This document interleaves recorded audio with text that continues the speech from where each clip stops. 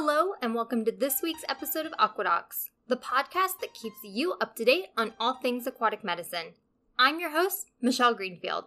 Today, I'm super excited because I'm speaking with Dr. David Roberts, a clinical veterinarian at SANCCOB, the Southern African Foundation for the Conservation of Coastal Birds. I had the pleasure of interning at SANCCOB during college, and it was really this experience that encouraged me to become a veterinarian. So I can truly attest to how incredible this organization is. So without further ado, hi Dr. Roberts, thanks for being on Aquadocs. Thanks for having me. It's exciting to be here. I'm so excited to talk with you today about the penguins because I absolutely loved my time working at SANCCOB in Cape Town, and it's really what encouraged me to go to veterinary school and study aquatic veterinary medicine. So let's just jump right into this. To start, can you share with our listeners what led you to where you are today? Yes, I studied veterinary medicine in South Africa, and I qualified in 2012 with the goal of getting into conservation any way that I could. So I started off just being really involved with all the wildlife vet work that I could get my hands on. So I did a master's degree in wildebeest. So it was in the anatomy of the wildebeest. I worked on a whole lot of field research in giraffes as well, looking at their anatomy and physiology, and then went into production animals a little bit during my master's degree. And then try to find whatever conservation jobs I could, and worked in Namibia for a while, 1 year on big cats. So I was part of a big cat conservation program there, working on leopards and lions and cheetahs, which was good fun. And after that, this opportunity came up. So I just finished my master's. I was looking for something to do, and I'd never worked with birds before. And SANCCOB was an amazing opportunity because I could do meaningful conservation work, but also run a clinic and do some practical everyday veterinary stuff as well. Wow. Yeah, studied wildebeest, worked with lions, got into penguins. Interesting trajectory. Now that you're at SANCCOB, can you highlight to our listeners just a general overview of what is SANCCOB? All right. So SANCCOB stands for the Southern African Foundation for the Conservation of Coastal Birds. And we're a non-profit organization. We're almost entirely donor funded. And we're centered around two rehabilitation centers. There's one in Cape Town and one in Port Elizabeth. And we work towards the conservation of all seabirds. The most common patients are African penguins, the only penguin species that occurs in Africa. We're centered around the rehabilitation centers, but we branch out to a whole lot more stuff as well. We do conservation in the field with field rangers that work in the colonies where these seabirds occur naturally. We do applied research on the conservation of these birds in the wild, advocacy work, looking at the things that affect them in the wild and how to prevent those things which are causing problems to the wild populations. And then back at SANCCOB, we also have an environmental education program. We have our veterinary hospital. And so we're really doing whatever we can to assist the conservation of seabirds. That's amazing. There's so much we're going to get into here. So you're treating African penguins, which might sound surprising to some of our listeners who may think that penguins live only in Antarctica. So can you talk a bit more about where penguins live? So penguins all occur mostly in the Southern Hemisphere. There are a few equatorial penguins. You get some in Hawaii, but most of them are south of the southern continents. So between Antarctica and Africa, between Antarctica and South America, and Australia and New Zealand. And on those small islands that are in the Southern Ocean, that's where most of them live. We've got the African penguin, which we think is very special, and they just occur on the African coast on the islands just off Africa. Yeah, I think it's interesting because a lot of people don't recognize that only a small subset, like 5-ish species, live actually on the Antarctic subcontinent, and most of the 18 species are actually much more dispersed in the Southern Hemisphere. Yeah, you can go to Hawaii and see penguins. It's crazy. It's true. Great. So you treat African penguins. You also treat other coastal seabirds as well. What are some of the main things that you're going to be treating these animals for? Right, so from the veterinary side, I see a lot of patients that come in mainly with injuries. So a lot of my surgical work is looking at injuries, and those are most usually caused by predators. The most important predators of African penguins are Cape fur seals and sharks, including great white shark, but they also maybe get injured for other reasons. Of course, these are wild animals. When they come in with an injury, we don't really always know what happened. We can make a best guess and have a look at the bite marks and say, this is more likely to be a seal. These are typical shark bite, but they could be injured by collisions with boats or pollution, or they sometimes get hit by cars because they're running around in the roads, or attacked by other predators, land-based predators like caracals, Occasionally, we've had a leopard attack penguins. And so those are the injuries. And that's what I spend a lot of the surgical time doing, sort of stabilizing those patients, treating open wounds, very often old wounds because they're wild animals. They don't come in when it's fresh and new, and then broken bones as well. So today I pinned the leg of a Cape cormorant, had a broken leg, and that's a lot of the time. And then we also have a lot of penguins that come in which are undernourished. So often they're emaciated. Emaciation just really refers to they're so skinny that it's unhealthy. And sometimes that's because there's an injury or something that stopped them being able to hunt and look for their own food. But often as well, it can just be because there's not enough food for them to find. So we treat those underweight ones. And we often have chicks as well. And the chicks might come in underweight because something's happened to the parents and therefore they haven't been fed properly. Those are our most important things. We get a few diseases, a few parasite-related things as well. Yeah, there's always something interesting. And so when you're getting these animals, are these locals that are calling you to go pick them up? Are they dropping them off? How does that work?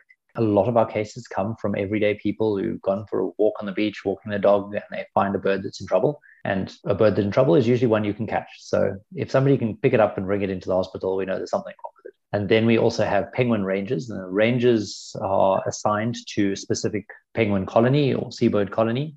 And they work with the colony management authorities, those are the nature conservation authorities that look after them. And part of their job is keeping an eye on penguins or other seabirds that may need a little bit more assistance, that wouldn't survive in the wild, but could be brought to a rehabilitation center to be looked after. Very interesting. Do you think you could talk us through a case example of one of the undernourished chicks? It comes in emaciated, and then what are the steps to be able to get it to the point where it's releasable to the wild? It's a long process and it involves lots of dedicated people. So we have the animal that's in need in the wild, and that gets picked up. Often they will be stabilized by one of our first responders. These are volunteers who've had some training in how to handle and correctly look after a bird for a short amount of time, box it and transport it and make sure it's not stressed. And then we arrange for transport and through some method, often with our volunteer drivers. Bird gets to Sandcob, and that's where it gets a check, usually by the veterinary staff or the rehabilitation staff, who do a full top to toe check on the animal. They figure out exactly, as far as possible, what's wrong with it, what sort of treatment and care it needs. If it needs veterinary care, then we'll go into ICU. If it's just a small chick that needs better nutrition or just looking after because something's happened to the parents and it needs to be hand reared, then we'll go to our chick rearing facility. And there they get looked after. And as soon as they're finished with the ICU veterinary treatment, or the case of the chicks, they're old enough to start swimming, then they move into our rehabilitation pens. And there, our rehabilitation team takes them through a few steps to make sure that they're ready for release back into the wild. And the first is just getting the nutrition right, making sure that they're fed as well as hydrated often enough, and that they increase the body weight. We want a good enough body weight for an African penguin to have a good chance to survival in the wild. So we want them more than about 2.8 kilograms when we release them. The chicks can be about 2.6 kilograms when we release them. And they also need to be able to swim. That's a very important part of penguin behavior. They can't swim, they can't catch fish, and they need their feathers to be waterproof enough for them to go swimming for a long time to go and catch fish. So to understand that better, penguins have like a duck, a layer of waterproof feathers over their body so they can jump in the sea and their skin doesn't get wet. So the waterproof layer is like a dry suit over the top, or an anorak, keeps them dry. Then they've got downy feathers underneath. That's a bit like a jersey. So if there's any problem with the waterproof layer of feathers, then the jersey, the down underneath can get soaked, and then they won't be able to maintain their body temperature when they're swimming. So the waterproofing and their swimming ability is essential. Their body weight's essential. And then finally, if those are good, we do a final veterinary check. We take some, draw some blood samples, and we check those one more time before they're released. And if all those boxes are ticked, then they can go back out into the wild. And I know that could take upwards of weeks to months for some of these individuals. Yes, that's right. Even we get a bird who maybe just got a little fish hook in his skin, and that comes out, the wound heals in 2 or 3 days. Just to make sure that everything else is right can take about 2 or 3 weeks, the quickest turnaround we've got. But usually it takes, say, on average, a month before they get into the rehab process, and then another 3 weeks to make sure they get through the rehab process. And of course, that will take longer if they need to put on weight or if they have any problems that still need to be addressed while they're improving. The chicks are probably some of the cutest animals I've ever worked with. And then that's a problem. The chicks are so adorable, but we can't love them, because if you love them and cuddle them and talk to them, then they'll get tame. And we really want to keep them as wild animals. So everybody works at Sandcob is constantly reminded, you can't cuddle the chicks and you can't tickle them behind their ears or even talk to them. You have to ignore them and keep them wild so that when they go back into the wild, they don't associate people with love. I'm really happy you just mentioned that because I think that's such an important part of the process when you're dealing with rehabilitation animals. So I know that oftentimes when I see the name Sandcob in the media, it's sometimes referenced with respect to oil spills. Can you just talk about that process of how you and your team are able to help respond to help recover those birds from the spills and what that looks like?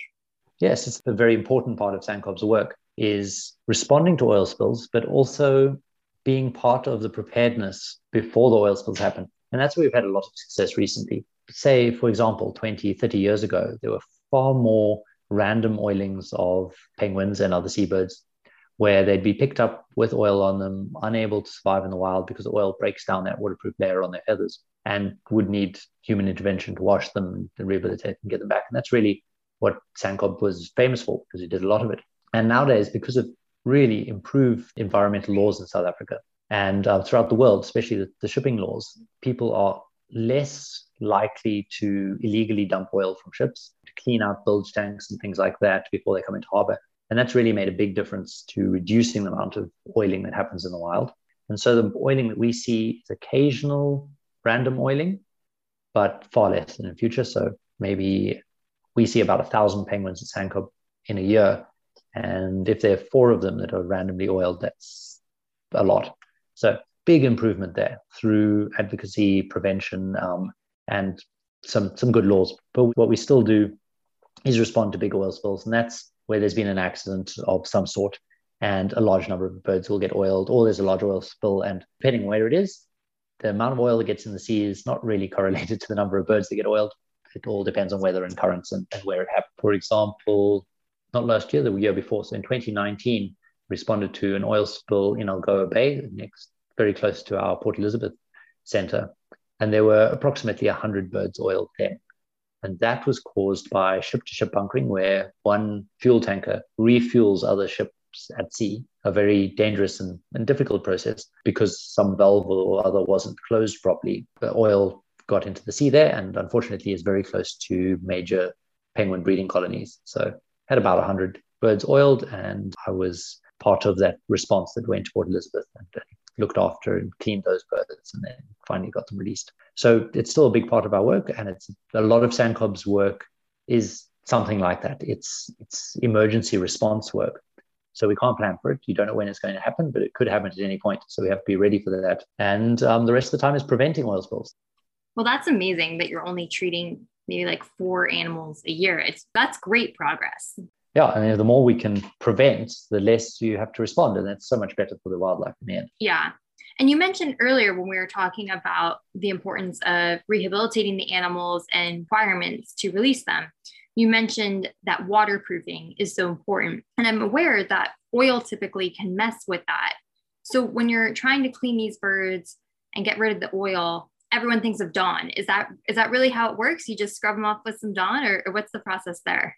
Yes, so Dawn is amazingly one of the best products for removing oil from birds. You have to find a product that strips the oil from the feathers but doesn't damage the feathers. So it needs to be tough enough to really take out something that's very difficult to remove without causing permanent damage, without being too toxic. So in many countries, they use Dawn dishwashing detergent. In South Africa, we can't actually get hold of it, so we have a different product, but yeah, very similar. And it's not as simple as just putting them in the dishwasher. First of all, it can be a very stressful process. So when you get an oiled penguin, the important thing is treating the stress and ensure simple things from a veterinary point of view, hydration, temperature control, and stress levels and shock are treated before you even try and look at all the other things. We stabilize the birds first. You may have to give them fluids, and then we take blood samples, just checking how stable they are. We found that the washing process is incredibly stressful. So if they're not stable beforehand, they can die from the shock during the washing process. So we have a few criteria. We want them to be behaving normally. Then the washing process is a long process. It can take more than an hour to wash a bird. We're trying to keep the process as short as possible because of the stress of handling. First of all, the bird will get rubbed down with something to emulsify the oil because often it's quite thick. Canola oil works very well. So you get the oil all nice and runny with canola oil, and then you start the washing process with hot water and whatever the correct detergent is. So Dawn for example, in many countries, and that you need a very skilled handler to be able to hold the bird calmly but firmly and then start scrubbing the oil off, often with toothbrushes, just to get it out of the feathers. And then after that, an essential step is to rinse all the soap out again.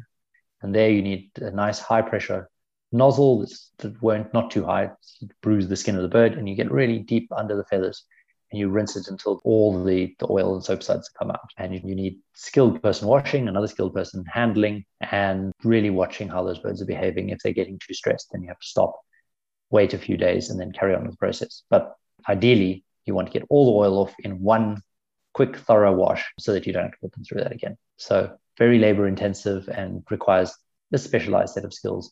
And then the rehab starts. It can still take up to 3 months till you can release them again. They need to get over the stress, but they also need to get waterproof again. So all the washing that you're doing not only removes artificial or pollutant oil, but it strips their feathers of the natural oils that keep them waterproof. And then you have to slowly introduce them to swimming again, let them dry and preen, and swim and dry and preen until they get those preening gland oils over their feathers again. And that provides the waterproof coating. And only when that's on and they can swim for an hour 3 times a day and still have dry down underneath, can you finally release them. Long process, very detailed process, but so important. Yep. And it's through years of experience that we've got this process right for penguins. In the year 2000, probably the biggest wildlife rescue that ever happened occurred in Cape Town, the treasure oil spill. And there, over 40,000 birds were affected by oil. 20,000 were oiled and washed. So that's where a very big part of the learning process occurred. And a lot of our processes and everything we do is learnt then in the 2000 treasure oil spill.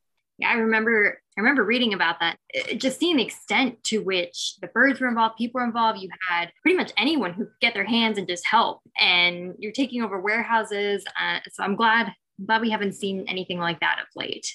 Yeah, could always happen at any point. So you have to be ready. Unfortunately, the number of birds is a lot less. So through many different pressures on them in the wild, there are fewer penguins now alive than there were affected by the treasure oil spill in 2000. We'll never see such a big oil spill affecting African penguins just because there aren't that many African penguins left.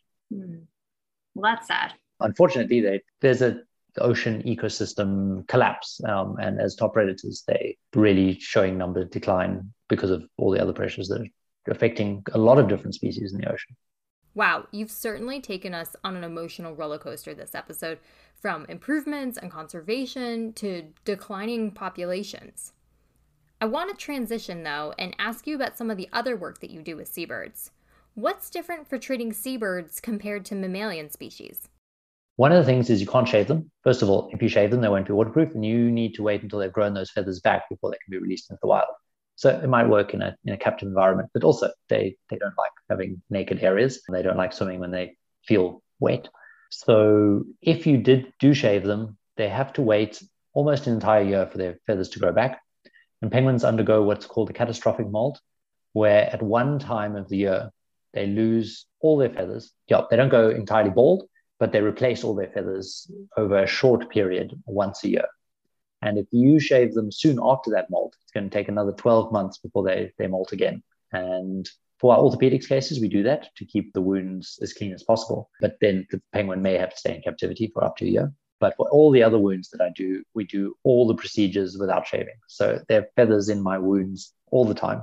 And so it takes a little bit longer for the wounds to heal properly because you can't keep that perfect aseptic technique. It takes a lot longer to suture, but in the long run, it does help get them out sooner. A lot of my procedures also concentrate on trying to really reduce scar formation. So if there is a scar where no feathers can grow through, that can be a wet patch, it can be detrimental to them in the wild. So where with many wild animals, you get a scar as a wild animal, it doesn't really matter.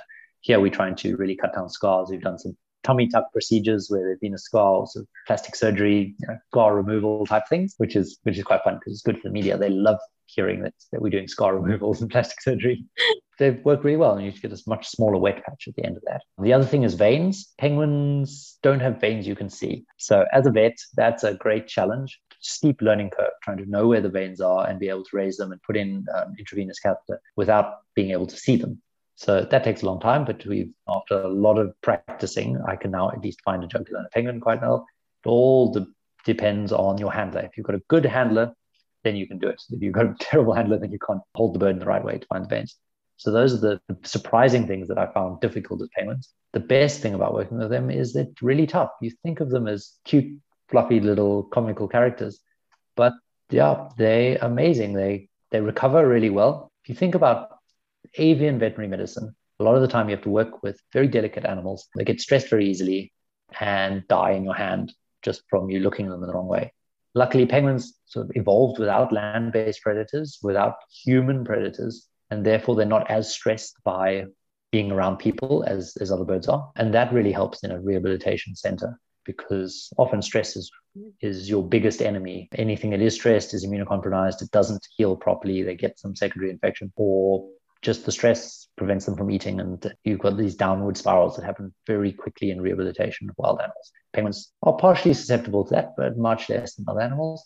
And then they just heal and they're tough, and you can release them with one foot and they'll live and breed and raise chicks successfully, fine with one eye, as long as their flippers work and they've got a beak that they can catch fish with. It's amazing what I see from the wild. They'll come in with one leg, and they've been attacked by a shark and it's bitten their leg off and they haven't bled to death, and they're perfectly healed, and they'll come in for something else. So really amazing, tough characters that you don't expect from a cute, cuddly penguin. Great patience. They're a lot to handle, though. I attest to what you said about having a good handler. Yes, let nobody say that it's easy to hold on to a penguin. And it depends on the species. Some of the really big ones in Antarctica are easier to handle because they really have no fear of people and they don't really mind it if you work with them. But there are other species, the little feisty ones, and African penguins particularly, that you don't want to go and pick them up unless you know what you're doing, because they will bite and they will twist, and I'm sure you have some scabs and scars. Oh yeah, I've got some scars. Are there any other interesting success stories or interesting cases you've had of late that you might want to talk about or highlight? Yes, we've got, there are always a lot.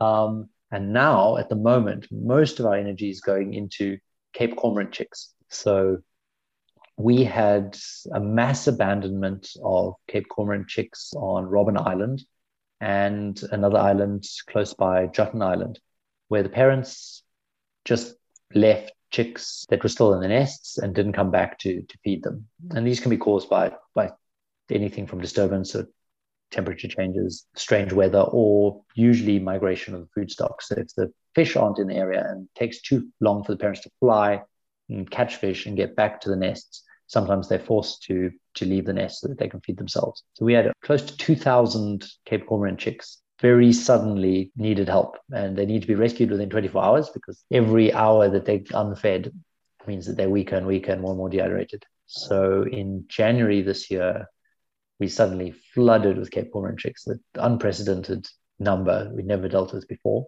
And that's been my life since January, just looking after them and together with the team. So we've been working extra long hours. We've got a whole lot of volunteers in. We had to run this whole response with COVID control as well, which made it extra challenging. But we close to the tail end now. We hopefully be able to release more than 1,000 of the birds. We have released quite a lot, and we've got just under 700 at the center at the moment. Last weekend, we released 150 all in one day, and they left Sandcob over the weekend. They go back to Robben Island, where they're kept in an enclosure for usually 2 nights, where they're fed, and then we open that enclosure, but we do carry on feeding them. It's a soft release just to make sure that they're coping in the wild. So the gates will be open tomorrow. They can go back into the wild, but they hang around for a while still. So we have people on the island feeding and monitoring them. But still over 600 birds left in the center. So that's keeping me busy. Wow. That's a lot of birds. Yes. As I said, usually we see about 2,000 birds in a year, 1,000 penguins, 1,000 others. And we had 2,000 birds turned up in a week. That's crazy. For those that you had already released prior to this last 150, have you seen them just become acclimated back into the wild and able to go on with their lives? So it's been really great. We released them close to a colony of adults that are nesting or at least resting for one of the harbor arms on Robben Island. So there's several thousand adult cormorants there, and our chicks slowly integrate with them. They go swimming in the bay. Some of the chicks, or now juveniles, fly out with the adults when they go feeding. A lot of them come back to get their free food, but slowly they integrate. We can't follow all the exact individuals and figure out exactly what they're doing because usually they're too far away to see, but they do have a metal long-term band on one leg and a brightly colored plastic band on the other leg. So when we see a bird, we can have a look at see how long he's been hanging around the enclosure. But there's still a lot that definitely turn up when you open the gates, and they will be there for a while. Naturally, they're fed by their parents for quite a while after they fledge, and we have to supply that care that they would normally get from their parents. But yeah, they're going swimming in the sea and doing quite well. That's amazing. Are there any hypotheses as to why this year, all of a sudden, all of these adults decided to stop caring for their young? It's something that has been recorded in the past, but in those recordings or those instances, it's usually been much smaller chicks or eggs that were abandoned. Here, it was a very large number and much older chicks. And it's probably because of a variety of reasons. There was some warm weather. It wasn't very unusual for that time of year.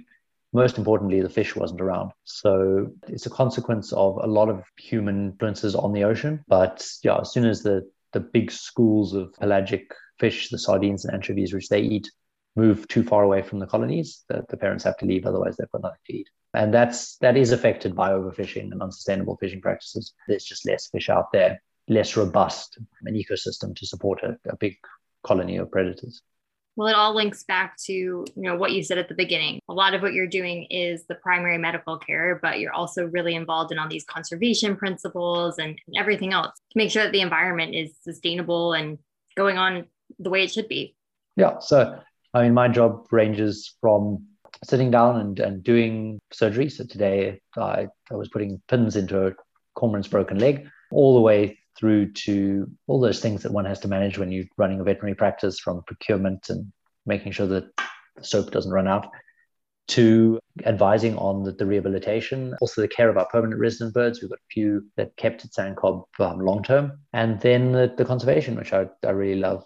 So consulting with the conservation authorities on everything from disease to management of some of the bigger problems. I'm not an ecologist, and so Sandcob does have our own ecologists and zoologists who really get to grips with the ecosystem and the ecosystem pressures and things like climate change and overfishing and things like that. But it's always great to be able to be involved in those discussions, lend a veterinary point of view to those. Things like disease control can also get very important.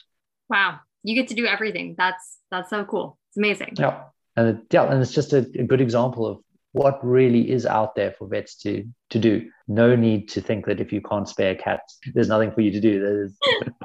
I think, everything from starfish to penguins is another option out there. Well, this has been great. Before I let you go, though, you've mentioned that Sandcob is predominantly run on donations and volunteers. For our listeners who either want to get involved and come down and visit you and work with you, or make a monetary donation, what are some places that they can go to find out more information? The easiest is to look us up on our website, which is www.sandcob.co.za.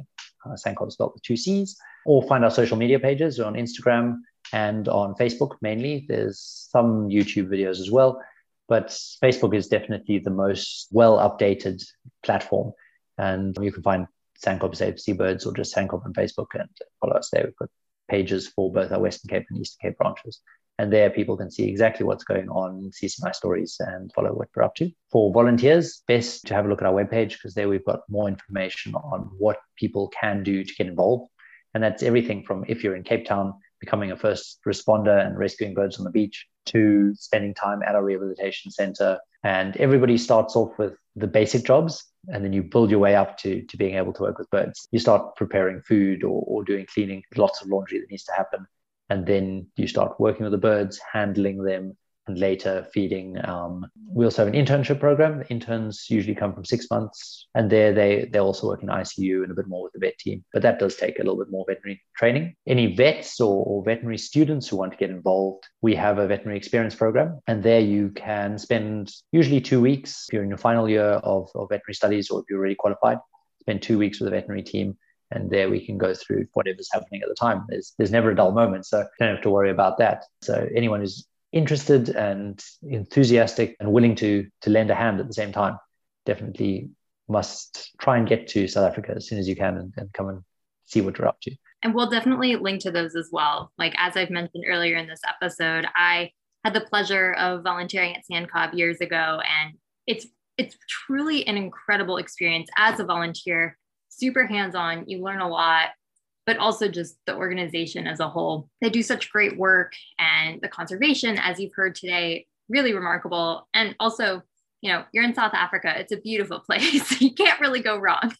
Yes, we've got a beautiful view of Table Mountain. And in Port Elizabeth, the rehabilitation center is in the middle of a nature reserve. So it's really another great place to visit. Yeah, it's a win-win for everyone. Well, thank you so much. This has been amazing. Oh, thank you very much for having me. And yeah, great to be able to share some of our stories and enthusiasm with a different audience. And that's going to do it for this week's episode of Aquadocs. But before we close, I have a special surprise for those of you still listening. And if you weren't sure what that was the adorable sounds of penguin chicks from SANCOB. Thanks to Dr. David Roberts for being on the show this week, and thanks for sending in that sound clip.